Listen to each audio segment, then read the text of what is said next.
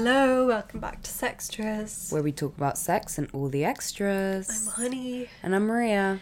And today we are joined by a very lovely guest, Dr. Aditi Paul. She wrote a book called The Current Collegiate Hookup Culture, all about exactly what it sounds like. It's about dating apps and hookups at colleges across the US. Yeah, I believe it's more like a research book, so it's not like, you know, go out and read the novel about this or whatever. But yeah, I mean, she, you know, was talking to college students and like finding out what's actually going on, but she will tell us all about it. Yes. Yeah, we just had like a really nice chat, to be honest, and you know, just talked about like hookup culture. Yeah, the differences between the UK and the US. Yeah, it was quite a nice little chat, and yeah, she just told us a bit about her research and a bit about dating apps. Yeah, we talked about Gen Z, which we are Gen Z, so it was appreciated to right hear up our street. Like a little bit of actual statistics about what our generation is up to, not just us being like, oh, this is my life. Yeah. So yeah, thank you to Dr. Aditi Paul. We'll obviously get into it in a minute, but should we talk about our zones? Oh yeah, for sure. Let's talk about our zones. What zone are you in, hun? I feel like I'm in quite a green zone this week. Okay, yeah. You're going with the flow. I know that's a surprise because I was thinking grey as always because as you can hear, or maybe you can't hear, in which case that's nice. I feel like you can hear it in our voice. Yeah, like we are both sick and I have been in bed the entire bank holiday Jubilee weekend. So that was fun. I didn't do anything. Rip. Whereas Maria's been, you know, mate, I flew around the world. I went to Florence and I flew straight into the Jubilee party. Like, went straight to it, you know? Really? Yeah. Like, my street was having a party and I wasn't gonna go, but my mum was like, oh, well, we paid for everyone to go. So I was like, well, guess now I have to go. That's so surprising to me. I did not think you were gonna celebrate the Jubilee. Yeah, I mean, I wasn't really celebrating the Jubilee. Me and my sister just went and ate some food. Yeah. And then we left when we didn't want to eat the food anymore. Yeah, so fair. But sorry, I didn't say my zone. Yeah. I mean, I'm still sick. Like, I don't know why this ain't going away. She says that she smokes like the entire day, obviously. But I'm like not really feeling great recently. Yes, also relationship wise, my boyfriend went back to Paris and like when that happens, it's like I literally just don't really speak to him for like a week.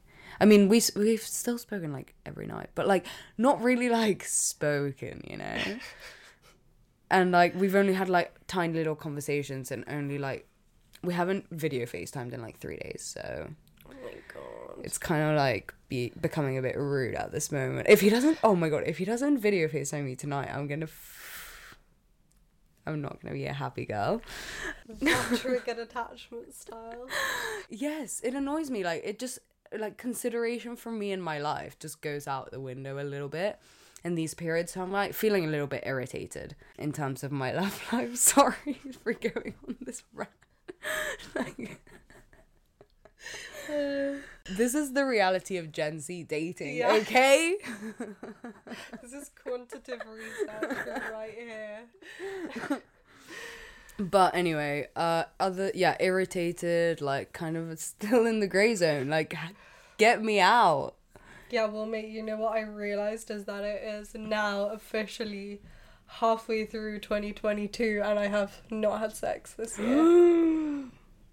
Oh my god. Yeah. That's so sad. But you know what, I actually just don't even care anymore. Like, I think I'm too far into my dry spell. That's how you know you've gotten too far in, is that you just stop caring. You don't even want sex anymore. True. You have no motivation. What is sex at this point? It's when you regrow your virginity. That's what I'm telling you. My hymen is fully intact again. But yeah, anyway, love that for me. Love that for you. And love this sickness for both of us. Yeah, but let's welcome Dr. Aditi Paul. Guest. Thank you so much for joining us, and welcome to Sextras as well. Oh, thank you. We're super interested in your research that you've been doing in your book. Could you tell us a little bit about what inspired you to do the book, where you started? Yeah, I mean, it started from my abject frustration of realizing that I'm getting super old. I'm a ailing millennial who has back pain issues right now, and I teach at a university, and I wanted to be extremely relatable to my students, who fortunately or unfortunately belong to Gen Z, so a whole separate generation away from me. So I wanted to know what's happening in that space, just as my desperate attempt to stay relevant with them. I'm totally kidding, but I saw a lot of the experiences that my students were telling me about their sexual lives and the way they date and hook up, and it was not matching with what I was reading in existing literature. So I wanted to capture their voices, be their advocate, and look at how Gen Z is navigating the culture of sex, not just how old people like us think they're navigating it. So that was one of the ideas that I wanted to pursue through the book. And the second one, which I really was excited about, was understanding how like dating apps like Tinder or Grinder. I mean, you guys are in the UK, but I'm assuming you know Tinder. I'm assuming you guys are on Tinder. Everybody is on Tinder. So it's now that college students are using Tinder, like how is that affecting their hormones or their sexual drives, or are they just tuned out of it? Or do we just think they're using Tinder the way they're using Tinder? So what's happening in that intersection of dating apps and the culture of sex in college campuses? So that led me to my book. Okay. Is it kind of because you're a professor at a university, from your perspective, or Mhm. from your colleagues' perspective, do you have an idea, or is there a stereotype of how Gen Z are acting in their sex lives? Yeah, the funny thing is, like, whichever generation you are, the generation previous to you will virtue signal the fuck out of you. Like, they will say, back in our day, like, this meant something. And I mean, we've heard of it, right? I mean, your parents have done that. Like, I don't know what you guys are doing. Back in our day, this happened, that happened. And we always think that we're marching to this land of moral degradation with every generation that goes in front of us. And just like that, we also thought that Gen Z does not commit, or oh my gosh, like how do they even foster real relationships when their nose is always in apps? Like, do you even know how to have a conversation, right? Are you just becoming bots?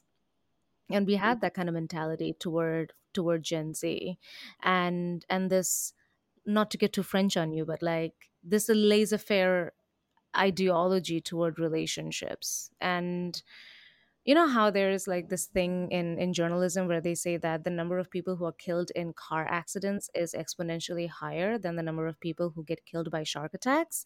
Mm-hmm. But people who get killed by shark attacks are the people who are in the news. So like we see a lot of narratives about like Gen Z challenging the norms of sexuality. What is even gender? What is even sex? And that catches the media attention, and based on that we think that, oh my god, like marriage as an institution or relationships as an institution is under attack. What is Gen Z doing? And that's not the case, to be honest, because like you said, you're in a relationship, so how is that happening, right? I mean, clearly there is a divide in our understanding of what Gen Z is doing and what Gen Z is actually doing. Mm, yeah, definitely. I feel like my mum or my grandparents think that our generation, especially because we have this podcast about sex and relationships, they're like, whoa, it's so Yeah, crazy, they must be having so much yeah. sex. And I'm like, actually most of my friends have been in like 3 year Yeah. long relationships. Yeah, that's true. I mean, I hadn't even thought about that, but like genuinely, like most people I know, or I know a lot of people that have been in very long relationships rather than it being more of a. But then again, I also know a lot of people that love the apps and like Yeah. are always getting out there and whatever, you know. Yeah, I feel So like I do. it's more evenly divided than people of other generations assume, I think. Yeah. Yeah. But is it true that like Gen Z is, you're not like allergic to relationships? I don't think that. Like, and you look at commitment and you're like, I could never. You're not thinking like that, right? No, I don't think so. But I do get where that comes from because I do feel like Gen Z more than kind of like a little bit of what you were saying earlier, like also are more open to Yeah. more like things. And I do feel like there is more of a like rise in like, is monogamy really it and all of that, Yeah. you know? So I do get Mm. that. But I don't know if it's in a non-committal Mm. way. I think it's more, We just know what options we have and we're more like willing to explore them. Or we just maybe have the that's just language to talk about it, I guess, more. But I mean, you tell us, what have you found in terms of people's relationship models? Have you found that people are having more one night stands, or are they in more open relationships, or So I didn't quite compare the type of relationships they're in right now. My research was focused on their hookup experiences because, like, the first thing that I checked was what does Gen Z even mean when they say hookups? So when somebody says, "Oh, I hooked up with this person," what does that mean? What do you think it means? I mean, you're the people who are using this term. that's what I want to know. I think it's an American thing because we don't say that here. that's It's true. so vague. Like that's what like hookup. I Really? think can be like because hookup Americans use it for like getting with someone that's just like making out Yeah. or like shagging someone Yeah. Like having which is sex. having sex, you know, like it's like it can be or you can even like hook up and like literally be having an orgy, but like here in the UK you wouldn't, there's a bit more specificity to it. I Yeah, think we don't really that's have true. a term that's just like an umbrella for everything. Because that is what hookups are. Like the term hookup, it is an umbrella term, and people Yeah. use that to use it to their advantage because I don't know. You know what? Like America is it's a very interesting country because it's very liberal, but at its core, it's very conservative. Like even when you think that you are liberal, you're coming from a pretty conservative background. And I say that because it's interesting because, like what you said, in the UK, you don't use hookups. When you had sex, you say shagging. Is that what it is? There's Yeah, like there's many a terms, lot but of that's terms. a one that we say. Oh, so shagging be having sex or making out? No, it's No, only having sex. yeah, like if you shag someone, like it's like shag. Yeah, That's like you fucked. you definitely. Oh, Yeah, and if you say like, "Oh, I fucked someone," that's you shagged them. Like Yeah, you had sex with them. okay. It can't be you just made like if you just made out with someone, I'm pretty sure you would say made out, got with, or like kissed. kissed. So what if you like performed oral sex, or somebody performed oral sex on you? Would you still say shagging? No, It depends. I feel like there's a bit of leeway with like the LGBT yeah, with like queer community, sex maybe. that it's a lot more umbrella termy because I feel like they are just like, I mean, we are a lot more like open about what constitutes having sex. It's not necessarily just penetration, Mm. but yeah, you would still probably say like gave head or Or like did bits. did Did bits bits is is a like very British that's an term. umbrella one. Like that's like for like anything that's beyond kissing but before shagging. Uh did bits. Am I getting it right, or is it tidbits? No, is it did or tid? Did did like doing bits. Like doing we bits. are. Did bits. See, this is very interesting. Yeah, yeah. So like when American students, it's the most excruciating feeling and the most like cringy feeling when like somebody older to you is trying to like get into your lingo. This is the moment we're talking about, like me trying to say tidbits.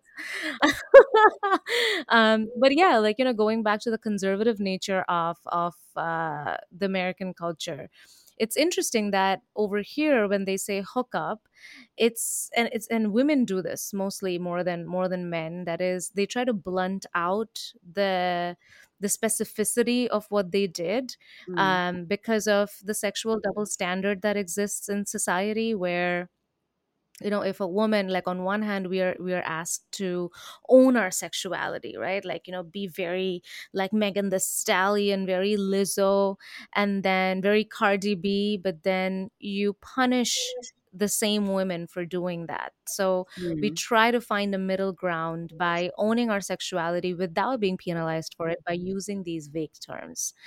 And what I'm hearing you say is that irrespective of your gender in the UK, if you've done something, you're going to be more specific about that. Is that right? Yeah, Yeah. I guess so. But I think it's interesting because we both went to the same university, and kind of the reason that we started the podcast is that we noticed how much people in our generation don't talk about sex, or like there's a lot of slut shaming under the radar still. Mm. But I still think that the UK Mm-hmm. university sex life is miles ahead of the US college sex life, because I studied abroad in America for a semester, and I was like shocked by the sex culture, especially because I lived with freshmen.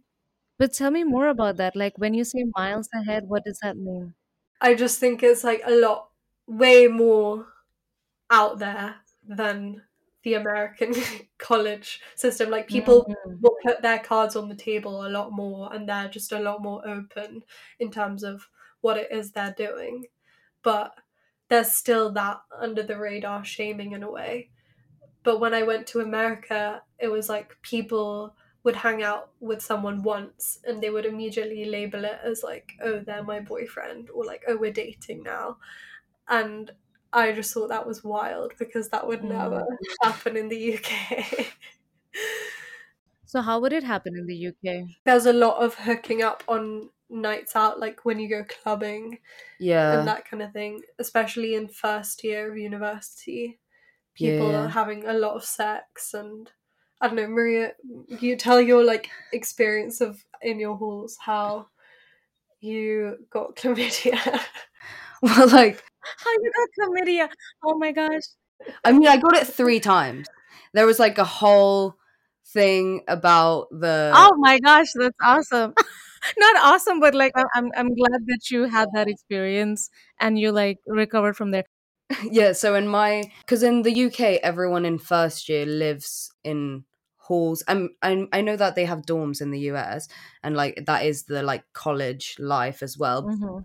In the UK, it's like only the first year kind of thing. So I do Yeah. feel like there's a lot of, like everyone's going a little bit crazy in the first year already. And like being in that environment is like even more, And then I just ended up sleeping with guys in where I was living.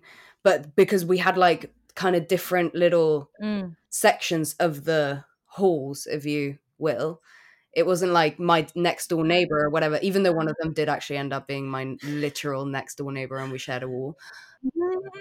But it's like, yeah, it's very much like on nights out when everyone's drinking, it just kind of happens. But it's a lot, I feel like it's very obvious to both people what is going on. It's very much like this is a one Hmm. night stand, or Yeah. like this is something or it isn't. I don't know, because at least I didn't really seem to have like many miscommunications with like the guys that I was sleeping with. And it was very much a like, we know we're all sleeping with different people like in this vicinity, Yeah. but like that's cool.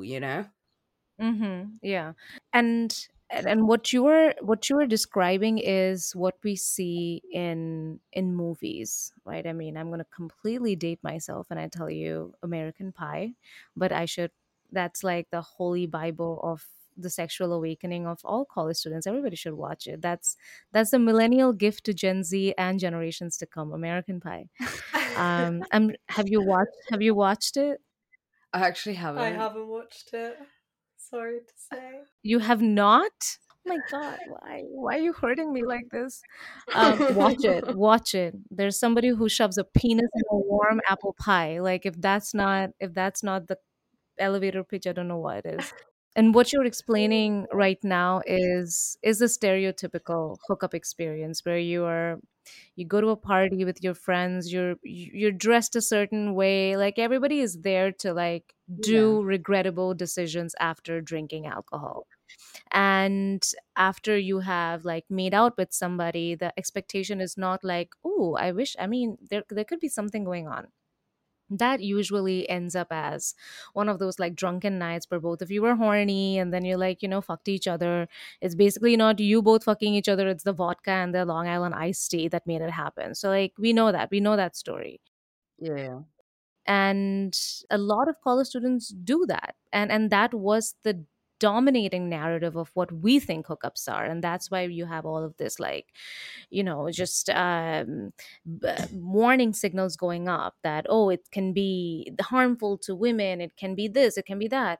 But then now what we're realizing is college students don't just like hook up through college parties, they're hooking up through other instances as well. So like, I don't know if you it's honey, right? So like, I don't know if you saw this ever when you were here in an American college campus. But what happens is a lot of these hookups are like friendship based hookups. So I asked students like, where did you meet your last hookup partner? And a majority of them said that they met their last hookup partner in a college setting. So you met them at a class, you met them in a Hmm. student club.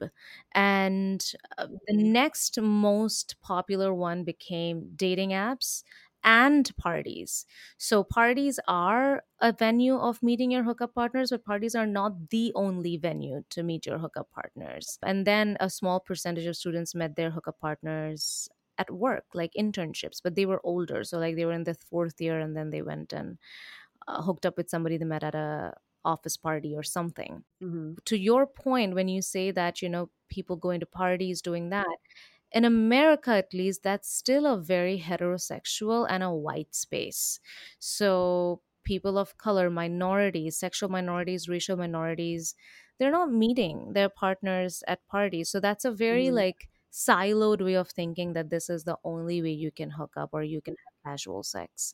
Definitely a part of it, but not the entire story. And do you think for people who aren't in that sphere of white heterosexual people, what is the reason that they're not hooking up with people at parties? Is it because they don't feel safe? Is it because they aren't meeting people that they like, or they prefer dating apps, or So there are three ways to think about it, right? So when you go to a party and you want to hook up with somebody, number one is you need to find somebody who's a compatible sexual partner. The reality is all spaces are more heterosexual spaces. So if you walk into a party, the default setting is a heterosexual space. So that's one. You just don't have partners to have sex with. Number two is even when you do have partners, you may not want to squander that opportunity on a cheap hookup, right? So, like, if you are, let's say, the only Brit in a campus in Vietnam and you see another Brit guy, right? I mean, there is nobody who is a compatible partner. I don't know. I just completely assumed your sexuality as well. I don't know. Do you identify as heterosexual, hetero-curious, bisexual, whatever it is? we're both bisexual. Yeah. Okay, bisexual. So bisexual male. What is bisexuality anyway? Like, why Yeah. aren't we pansexual at this point? We don't know. But you don't want to squander that opportunity. Like, we don't want to squander that opportunity by just like hooking up with this person. You want to see if something else can happen. So that's number two. And number three is they online spaces for any marginalized community has been a safer space than an offline area. So, for example, for women, the reason why even women gravitate toward dating apps is because you can be sexual in a safer space than in an offline environment, right? I mean, for example, take your case. Like, you're talking about things like chlamydia, you're talking about things like sex as two young women in the UK. What mode are you using? You're using a podcast, right? So you're still using an online space to talk about things that are generally considered taboo or racy at the very least. And we Mm-hmm. find our recluse in an online space because that gives us more control than what we would have in an offline space. So for those three reasons, lack of compatible partners. Number two is not squandering an opportunity to just have somebody who you are compatible with sexually or racially in a cheap hookup. And the third is a predilection for online spaces being safer. Find compatible partners than offline spaces. But we didn't finish your chlamydia story. Please continue. No, I Sorry. mean, the story is essentially that since everyone was sleeping with everyone in my accommodation, there was like a little chlamydia circle going around, that we were all trapped in it for a little while because we just kept getting it again after like getting rid of it. I got it 3 times in the end, and Oh then that my was it for gosh. me. I had to stop there. Had to draw a limit. That's you have great antibodies, by the way. I'm just saying. Yeah, that's I true. mean, I have like a crazy good immune system. Yeah, she There does. you go. This is why she caught COVID. She's immune to COVID. I honestly She's am like immune to COVID. You're Yeah. like, I honestly. have had all the viruses. But now tell me about your relationship partner. How did that start? We met at uni in the same place, and I met him through someone that I like hooked up with. I met him through someone that I slept with. He introduced me to like the friends that he had made, and then Mm-hmm. I got with my boyfriend now, and that was like Mm-hmm. at the start of uni, and now I've graduated. So like I'm wondering, like, when you did get together with your now boyfriend, did you like start the thing off thinking that it's gonna go somewhere, or would you were just like Oh okay with this being a no. hookup? No, I chased him for ages, to be fair. By the end I did want to be in a relationship with him, but at the start I Yeah. just wanted to be friends with benefits. I really liked him as a person and I thought he was fit. So I was like, Mm-hmm. perfect scenario. So yeah, having people like buddies, Like fuck like buddy. blood Mm, buddies, yeah, is like quite a yeah, uni culture thing. Mm. Like yeah, sneaky yeah, links and that. Yeah, actually, yeah. we saw that you did some research on sneaky links and that kind of terminology.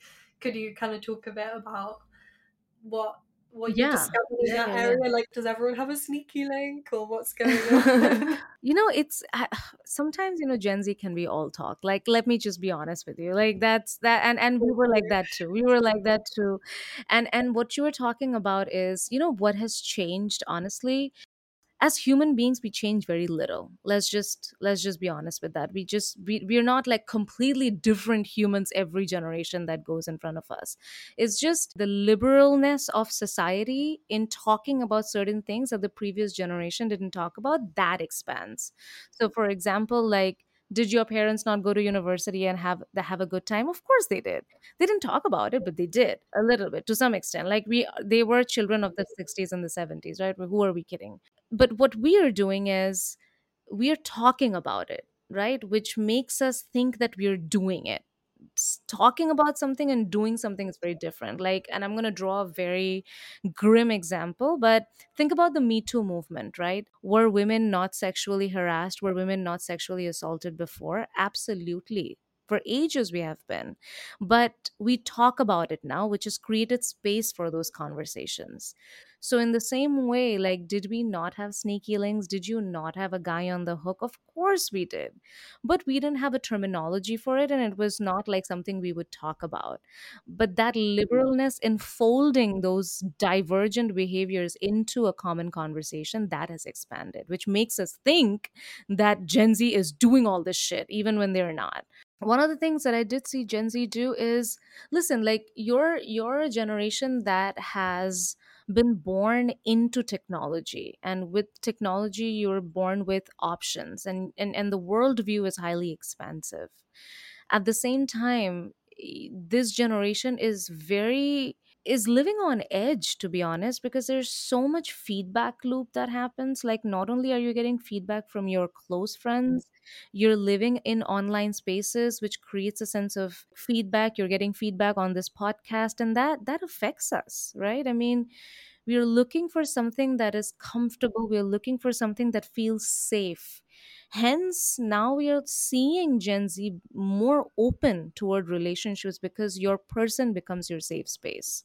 Your person becomes a place of validation. So I'll just read one instance when I asked students over here to talk about how did they hook up with this person. So this person said, "We met for the first time from Tinder. We hung out all day in my room just talking. She bought over a movie that she liked and I put that on. And we just laid in bed for a while, just joking around with each other. One thing led to another after that. It was pretty chill." So, like a chill way of hooking up without thinking that it may result into something, whilst always having that interest in that resulting into something. So that's what hookups are. It's not like you're walking in with, like, sparkly nipple covers into an orgy and just having or chattering sex with five different people. Like, no, that's not what they're doing. Mm-hmm. Okay, so it's more like the result of the sex that we're having is the same, but it's more like the journey to the sex is different to previous generations. Yeah. Okay. Yeah, like it's chill, it's like, I mean, this doesn't have to mean something. Like, repeated things mean something, right? Like, but just having sex one time or hanging one time, that doesn't mean anything. See, another thing is, like, when we talk about dates, right? Like, we went on a date with this person, that's our first step of intimacy. But with Gen Z, what we're seeing is they do a whole lot of talking before and then go to the date. So it's not that dates have become meaningless for Gen Z. On the other side, dates have become more meaningful for Gen Z. That if you have decided to go on a date with somebody, then they must have fulfilled these other previous steps. Versus our generation, That's we didn't true. have that. So, like, our first thing was going on a date. Mm. I hadn't thought about Yeah, that that's quite before. interesting. And do you think dating apps have kind of changed how many people are available to us, or how many people are actually meeting? Or do you think it's kind of not as many as you would expect? Yeah. So, you tell me how you have used dating apps, and I'll tell you what I found. Okay, well, I feel like I'm quite a seasoned dating app Yeah, I user. feel like you have a lot more to say. Yeah. Good. Usually, I would just go out for a drink with someone. I would never usually just go to someone's house, kind of what you're saying, for safety But like, do purposes. you talk to people like a lot before? Like, how much are you talking I to don't people before really you meet them? chat to people a lot that much before I meet them. Like, I like to just go out and meet people because I get bored from just talking to people online. Like, I feel like it's just too much. And I'm not a very good Yeah. texter when I haven't met someone. Like, I don't know what to Yeah, like, why say. do I care? Yeah, I don't care about you. I've never met you. Why would I text you all the Yeah. time?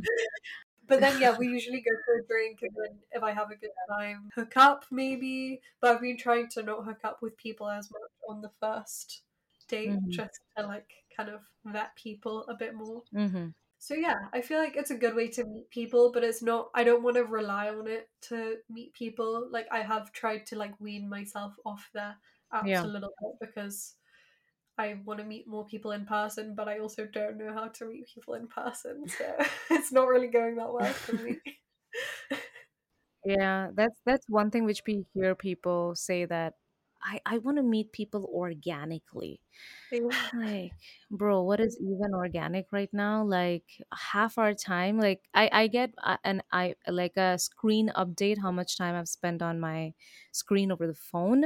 It's like 4 hours, but then the rest of the 12 hours that I'm awake, I'm on my laptop. Like, who am I kidding? Like, our Yeah. lives are online. Mm. So a good way to, like, think about how you'll meet somebody organically or what you think is face to face is through our day to day activities. Like, it doesn't have to be artificial. Like, I don't have to go to an app to meet somebody. I should meet somebody as I'm going on with my life. And then that will be much more gratifying than, like, always right swiping, left swiping people.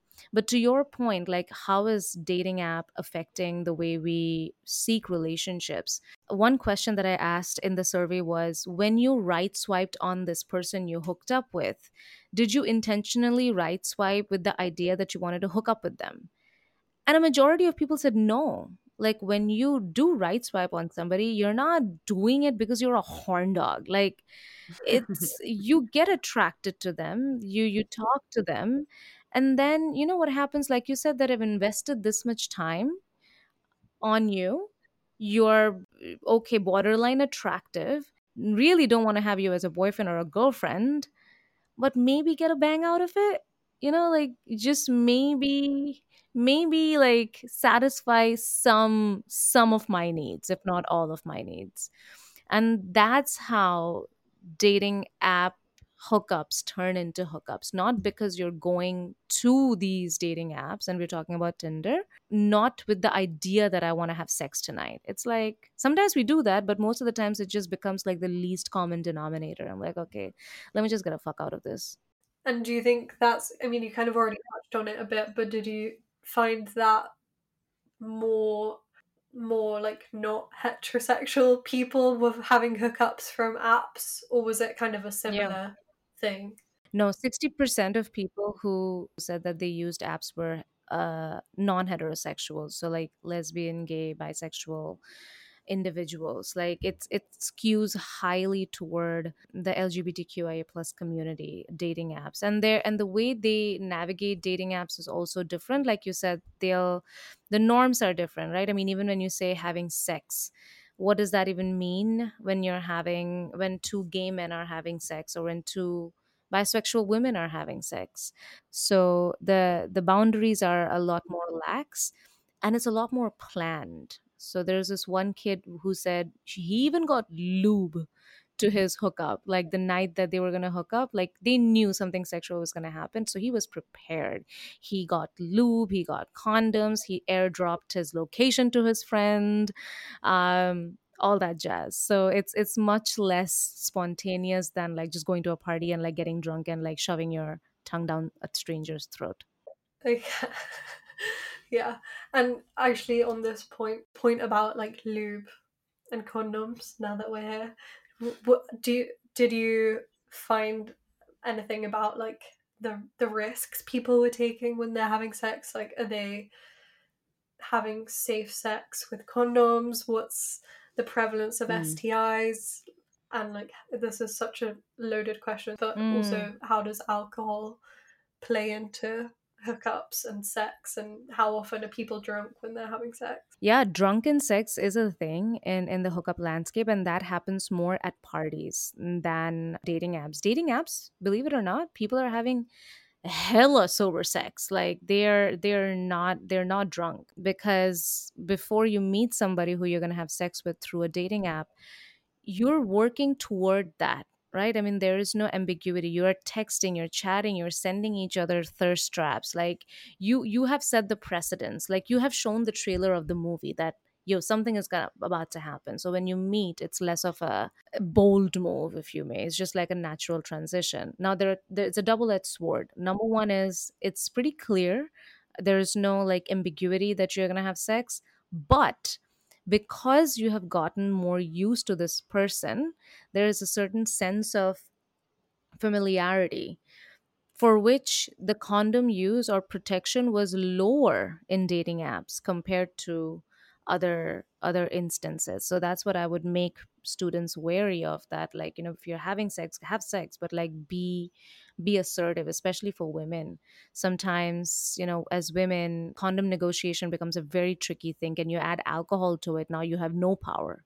So not just for like being aware in terms of sexual assault and harassment, but just sexual health becomes extremely important. Like, I mean, chlamydia is curable, but what if you get something that is not curable? You know what I'm saying? Like, and is that worth it for that one night of hookup sex that you had where you might not even have orgasmed? Like, why the fuck are you doing this now? So, and this is not only for women, it's for men as well, because men are more likely to drink, so you're more likely to not use a condom. So just being aware of that. And there's this, I'm going to geek out a little bit, I'm just going to geek off for a solid 2 minutes. Is that Yeah, cool? go for it. So when I was doing my research, i I learned about this theory called alcohol myopia theory, which goes that if you have been inebriated, we cannot see the immediate danger, like our mind cannot process it. So that's the reason why we are more likely to have riskier sex. Now, that riskier sex could just be you wanted to make out with this person, now you're giving them a blowjob, right? And just because you give them a blowjob does not make it safe, right? I mean, you can get herpes. So just being aware of that is always a good idea.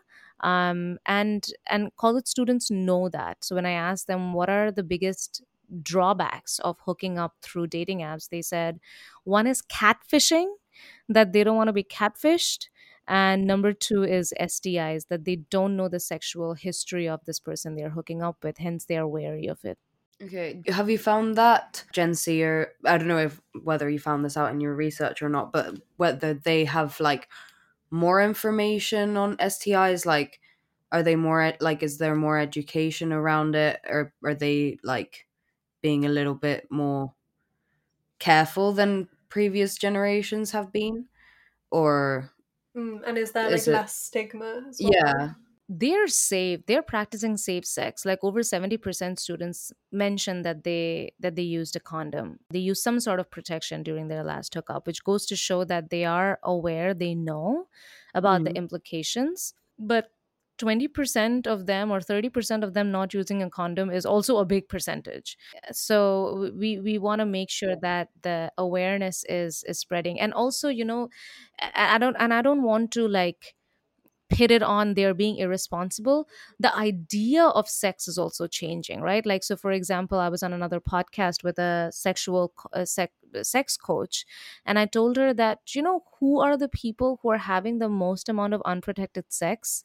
Lesbian women are not having protected sex. Now, what is protection in lesbian sex, right? Like, you're going to put a condom around your dildo, like what is happening, right? I mean, what is even protection? And she showed me Yeah, like the dental dam. the dental dams. Oh, I didn't even know dental dams. Oh my gosh, the ignorance.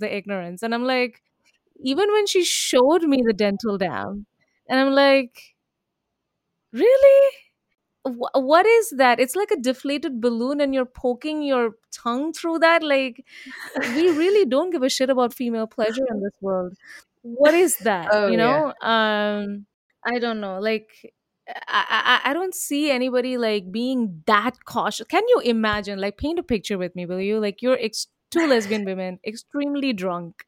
They want to hook up with each other, and then somebody brings up the dental dam and like pokes their tongue through that. Like, Yeah. That just how? wouldn't happen. Make it make sense. How? Like, it's just no. But you should, is what I'm gonna say. Like, that's clearly not setting a good example at this point. Yeah, this is a problem that I have faced as a bisexual person, and also because I have herpes. So I'm like, I have no idea how to have sex with a woman. Like, Mm. I don't see myself ever meeting someone who's like, let's bring this dental dam out and like let's get to it, because I just think that's so Right. like unsexy. Like that is the most unsexy thing I could think of. I know. It's just, but it's like more than them not wanting to be safe. It's like they don't have the self-knowledge to be safe. And if dental dams are the only way, I don't even know what to say. there's not enough information out there, first of all, so people don't even like know that it's a thing, and there's not even like Mm-hmm. good options. So it's like, I mean, where are we gonna go from here? Like, how do you expect this safe sex to be like happening all the Yeah. time when like there's not really many Yeah. avenues to get to there, you know? Yeah. I mean, just invent something better is all I'm gonna say. Like, should we wear like retainers like for our mouths? Like, I don't know. I mean, Like a mouth who guard. who knows? Who knows? Yeah, or like a vagina guard. Like, who knows at this point? You know what I'm saying? Like, I don't know. Some gynecologist is listening to this podcast and just cussing us out. I'm telling you. But hate the game, don't hate the player. Like, invent something better. Yeah, so true. Okay, so we're just going to take a quick break from our guest to talk about our sponsors, multiple, for Oh, yeah. today's episode. Uh-huh. So, thank you so much to Manscaped for sponsoring Sextras. We're so happy to be working with them because, as we all know, men can really just neglect their skincare, hygiene, health, you know. They've never even had a skincare routine. Yeah, no. So we're very thankful to Manscaped for providing an avenue for them to take a little bit more control over these things. Exactly. And they have sent us a whole load of beautiful products. The Performance Package 4.0, which includes the Lawnmower 4.0, which uses skin-safe technology. It has a ceramic blade and it's perfect for doing all of your little manscaping down there, making it all nice and tidy for whoever's going to be down there. Yeah, for sure. And then you can go in with the Crop Preserver and the Crop Reviver, and these are a ball deodorant and a ball toner, and they're just gonna prevent a lot of that irritation, a lot of redness, a lot of ingrown hairs, any of the nasty stuff that basically can happen when you shave. But with these products it won't be happening, and on top of that you smell amazing. Yes. And then to make sure you can smell how beautiful it smells down there, you have the Weed Whacker, which again uses that skin safe technology, and it just gets rid of any little straggly hairs in your ear or your nose. And yeah, make sure you're not like distracting anyone while they're talking to you or while they're below you, you know. Yeah, for sure. And it comes with some anti-chafing boxes, and they're super, super soft. And also a little bag, so you can put everything in it. And yeah, you're good to go. Yeah. Let's get to spring cleaning. Exactly. So go to manscaped.com to get 20% off and free shipping with the promo code SEXTRAS20. That's 20% off and free shipping with the code SEXTRAS20 at manscaped.com. And thank you so much to the Natural Love Company for sponsoring Sextras. We're so excited to be working with them. They are a sustainable sex toy company. Their packaging and delivery is carbon neutral and waste free. As you can see, it comes in these little bags. Look at this Discreet packaging. It's beautiful. And Maria was literally so excited when she opened the box. She was sending me little videos, and I agree that this is like so worth the hype. It's so affordable. They have such a good selection of things to choose from, and it's not like too much, you know, it's just the right amount of good quality, sustainable 100%. things.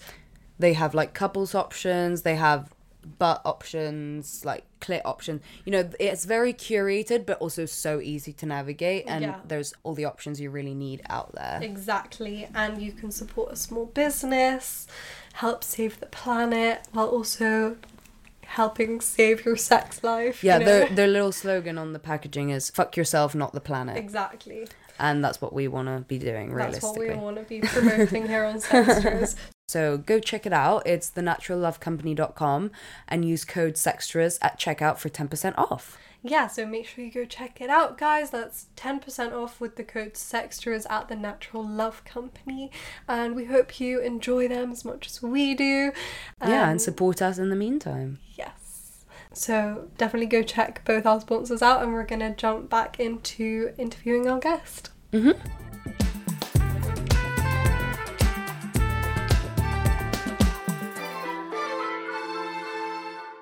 Just kind of coming back to this whole stigma question, did you find that Gen Z still have, like, there's still a lot of stigma present around STIs?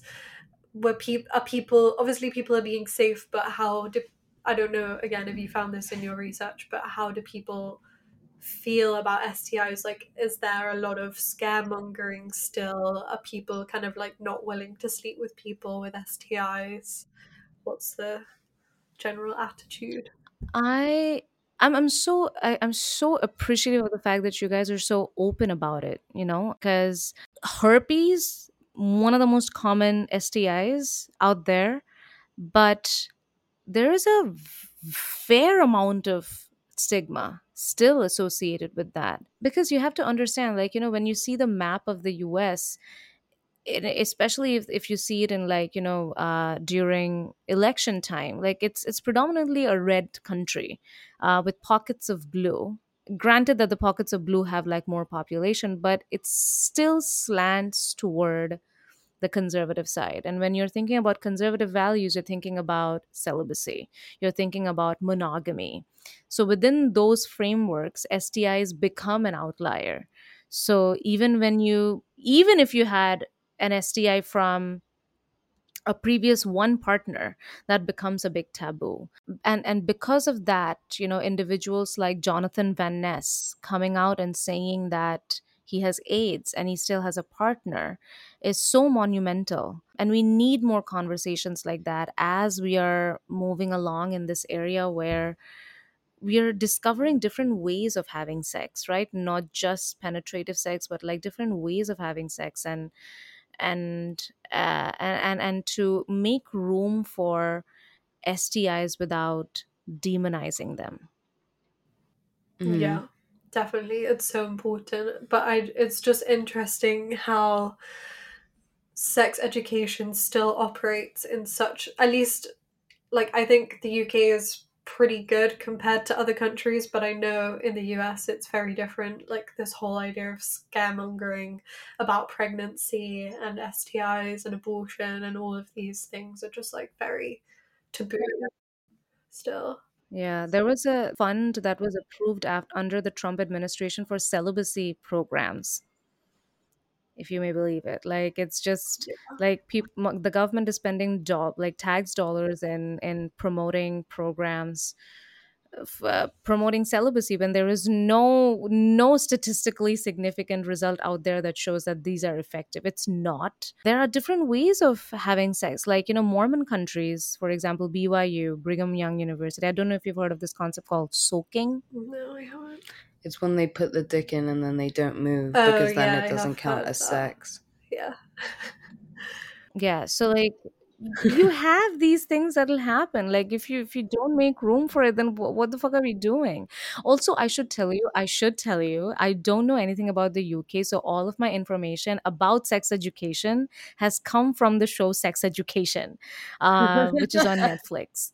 And I find that show so good. Like, if that show was a person, I would hug it. It's so good. Yeah. I love it so much. It's just, and like, I always tell my students here, I'm like, if you want representation, do it like that show, because it has a gay black character, it has people who are differently abled, it has bisexual men, and they're doing it with so much ease. It doesn't have to be a moment. It Yeah. just is. And Yeah. I love that. Oh my gosh, I love it so so so much. Yeah. Yeah, actually, kind of like touching on this, we love that your research is like focused on all of these different races, different sexualities, different genders. Like, it's so important that research is focused on all these things. So maybe we could touch a little bit more on this, like, Republican Democrat divide, or just like people's political opinions and how they affect the sex they have. Like, I think BYU is such a crazy place for people in the UK. Like, I cannot even imagine a place like that existing in the UK. And like the fact that people are just so blatantly discriminating against like so many people. It's crazy. Yeah. So could you talk a bit about like people's sexual preferences in terms of race and gender, and if they choose their sexual partners based on their politics? Mm. I didn't, unfortunately, in my project I did not check the effect of political orientation and the number of sexual partners they had. I did check for something. Oh, I did check for race though. And there are two competing thought processes here, right? Like, that is, white students are having more sex than black students, let's say, and black students are having more sex than white students. So like, when people say white students are having more sex than black students, is because there are more white universities. And as liberal as we have become as a society, when it comes to choosing the partners who we have sex with and who we want to marry and who we want to partner up with, we are still very racially homogenous. So we pick people of our own race. And since a majority, a lion's share of universities in the US are white universities, needless to say, like, you have more chances of finding sexual partners, so you're having more sex. And another reason why racial minorities may have less sex is because we are stereotyped faster, right? Like, if you look at black men and women, they are hypersexualized. So you may not want to fit that stereotype if you're the only black person in a white neighborhood, right? And then fit that stereotype and be reduced to your stereotype. So you might want to play in your defense. So that could impede your chances of having more sex in colleges than your white counterparts, because you get labeled faster. I did find out that Hispanic students were pretty high in their sexual partnering. So that's there. Sometimes you just don't care and you just want to have a good time. I mean, fuck society, right? So they're going to talk about something all the time. So might as well. Yeah, I mean, just to when you were talking about how our society, everyone's like gonna is still more likely to date within their race and whatever. Literally, last a couple nights ago, Love Island started. It's like a national phenomenon. Like, everyone watches it, and this year the public voted for like the initial couples, and like obviously all Yeah. the black people were paired up, and like there was no Mm-hmm. interracial shit going on, basically, is my point. And like Yeah. everyone voted Yeah. for it, That's which is just crazy. like, it's so Yeah. wild. It is Yeah. so, honestly. Yeah, like, look at Love Island. I love Love Island, by the way. Does everybody in the UK speak like that? I would encourage you to speak like that. It's great. I love it. Ah. No, you know what, Love Island. I liked Phoebe Waller-Bridge's rendition of Love Island that she did in SNL. Like, she got it. Like, it was so good. Another British woman who I like absolutely loved Fleabag, like, beyond. Yeah. It's a sickening love that I have for Fleabag. Uh, like, when the priest says kneel, are you kidding me? Like, are you fucking kidding me? Like, I am not Christian, but I will convert, Father. Like, I will convert for you. It was so good. Yeah, like, even in like Love Island, and then over here you have Love is Blind. Like, Love is Blind was huge over here, and there were two Indians, and those got paired together. Like, Yeah, yeah, of Yeah. course. you don't have any options. Like, the buffet is limited. What can you do? So yeah, sometimes you just don't eat because the buffet is shitty. Yeah, yeah, no, we have, and we definitely have talked about that idea of like, especially in like queer communities, and like as queer people, it's very Mm, like yeah, I mean, a lot of the time at school, like, you get left out of like a lot of experiences because like there just isn't mm, another gay person to like do all the stuff that all the other kids are mhm, doing. Or like maybe that gay person, you just don't really fancy them, so like you just don't really get to take part. mhm, And so I do like that. I mean, I don't know if whether like dating apps are 100% positive and whatever, but now there is like a space, so like they can at least take part, you know? Maybe it's not going to look Mm-hmm. exactly the same as you were saying. It's still not in Mm-hmm. like the same level at the parties, like all of that stuff. But it's good that, Yeah, you know, now there's all these other avenues. Yeah. 100%. Yeah. Oh my God, you spoke a lot about sex today.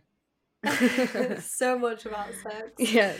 Maybe we could just finish by asking you kind of, do you think there's an overall positive attitude towards sex in Gen Z? Do you think dating apps have had a positive effect on hookup culture? What's the just like the overall consensus?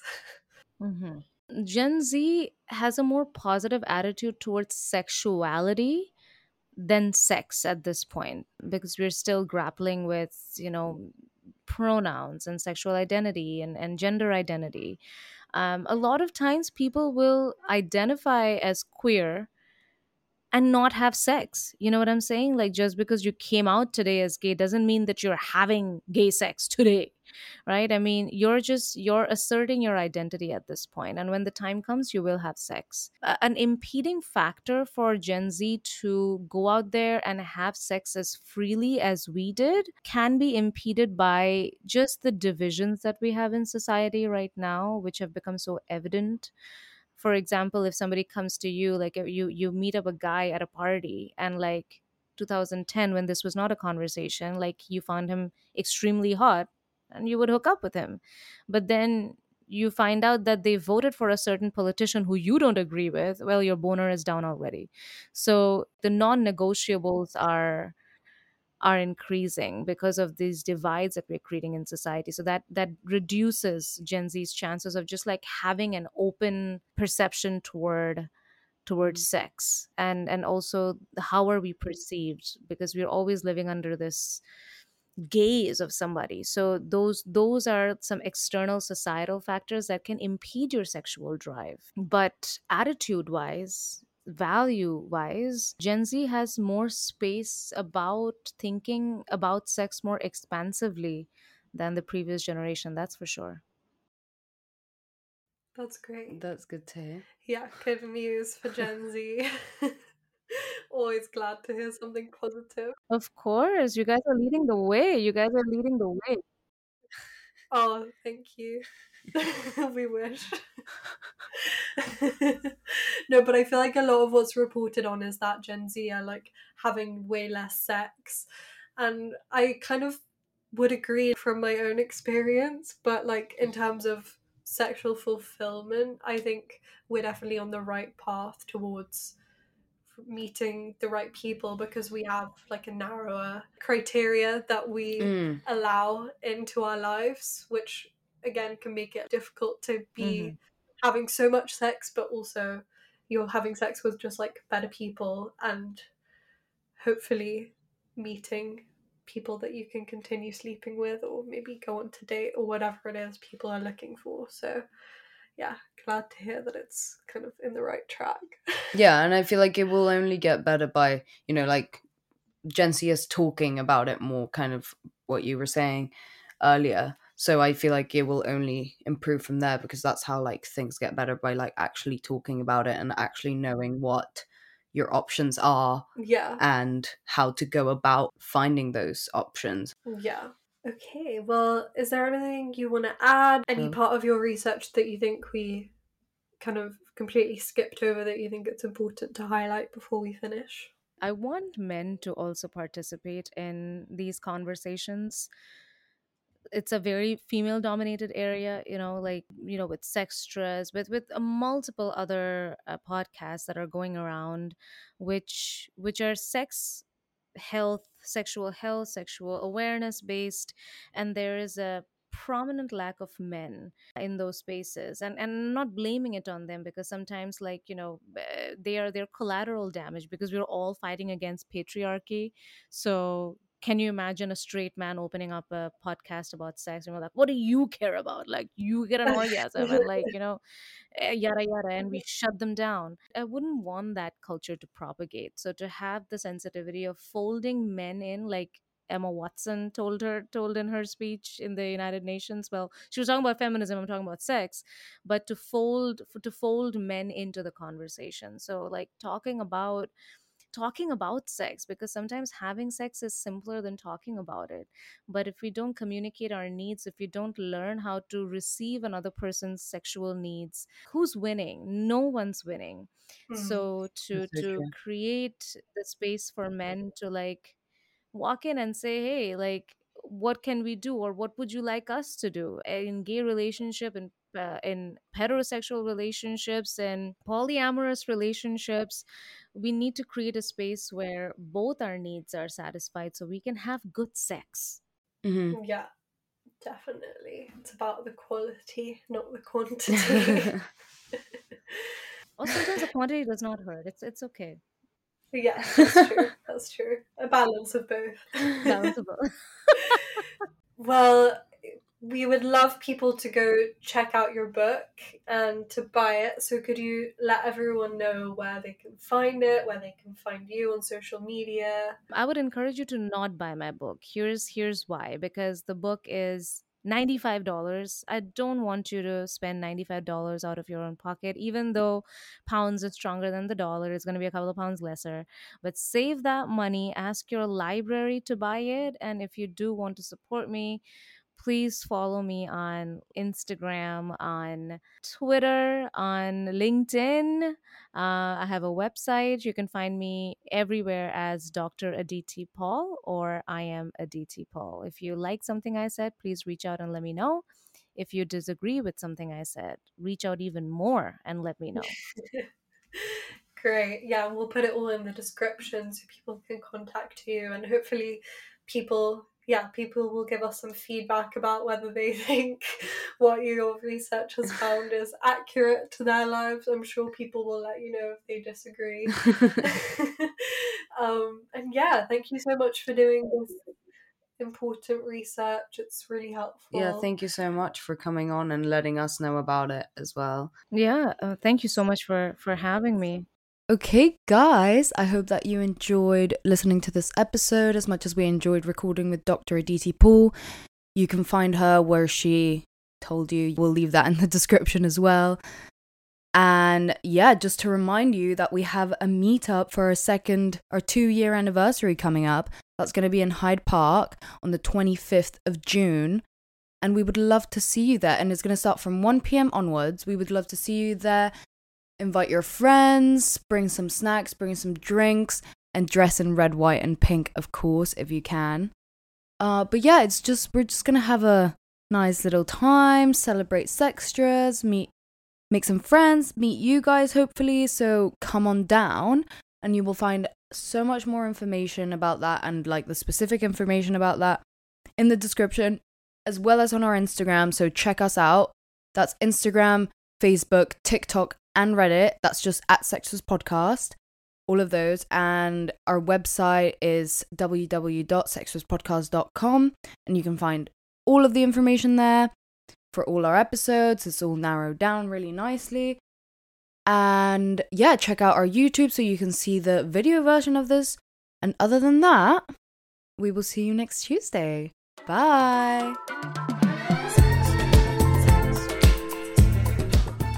You've been listening to Sextras, presented by Honey Jane Wyatt and Maria Jose Hayodatiyi, produced by Mabel Productions.